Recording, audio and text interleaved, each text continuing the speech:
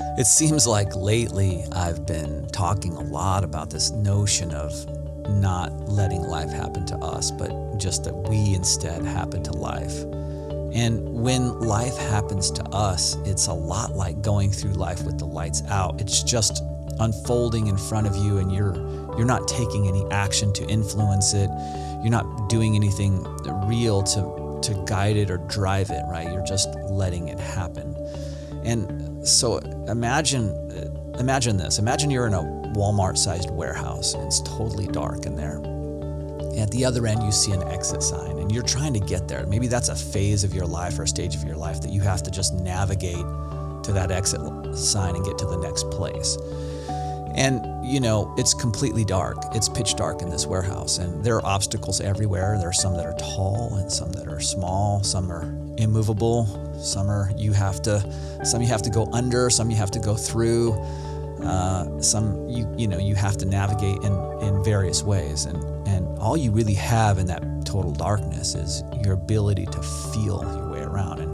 And each time you move to make your way to that exit sign, you hit another obstacle. And so you try a different route, and then you bump into something else. And you go through this process of trial and error over and over again, trying really hard to remember where the roadblocks were that you bumped into in the previous try and the previous try before that.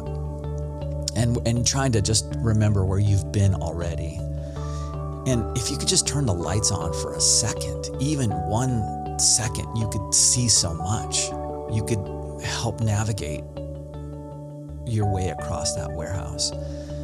And when you happen to life, that's sort of what you're doing. You're turning on the lights. You're in the driver's seat. It's your terms, and ultimately it's your choices. It's your choices that ultimately turn on the lights for you. But if you don't make a choice, you're essentially not choosing, right? If you choose to let life just happen to you, you are going through life with the lights out. But when you have momentum and you take action and you take the consciousness of your brain and what you want from life, and you put that into some action, whether it's writing it down on paper or it's saying it out vocally, or it's getting out the door and doing something, taking some action, you take that consciousness, that sub-particle thought, and turn it into something that's real. It really is real. It really does become real. And it's your choices then that turn the lights on. So in this warehouse of life, right, we really have a choice. We can all navigate life better. Turn the lights in your life on.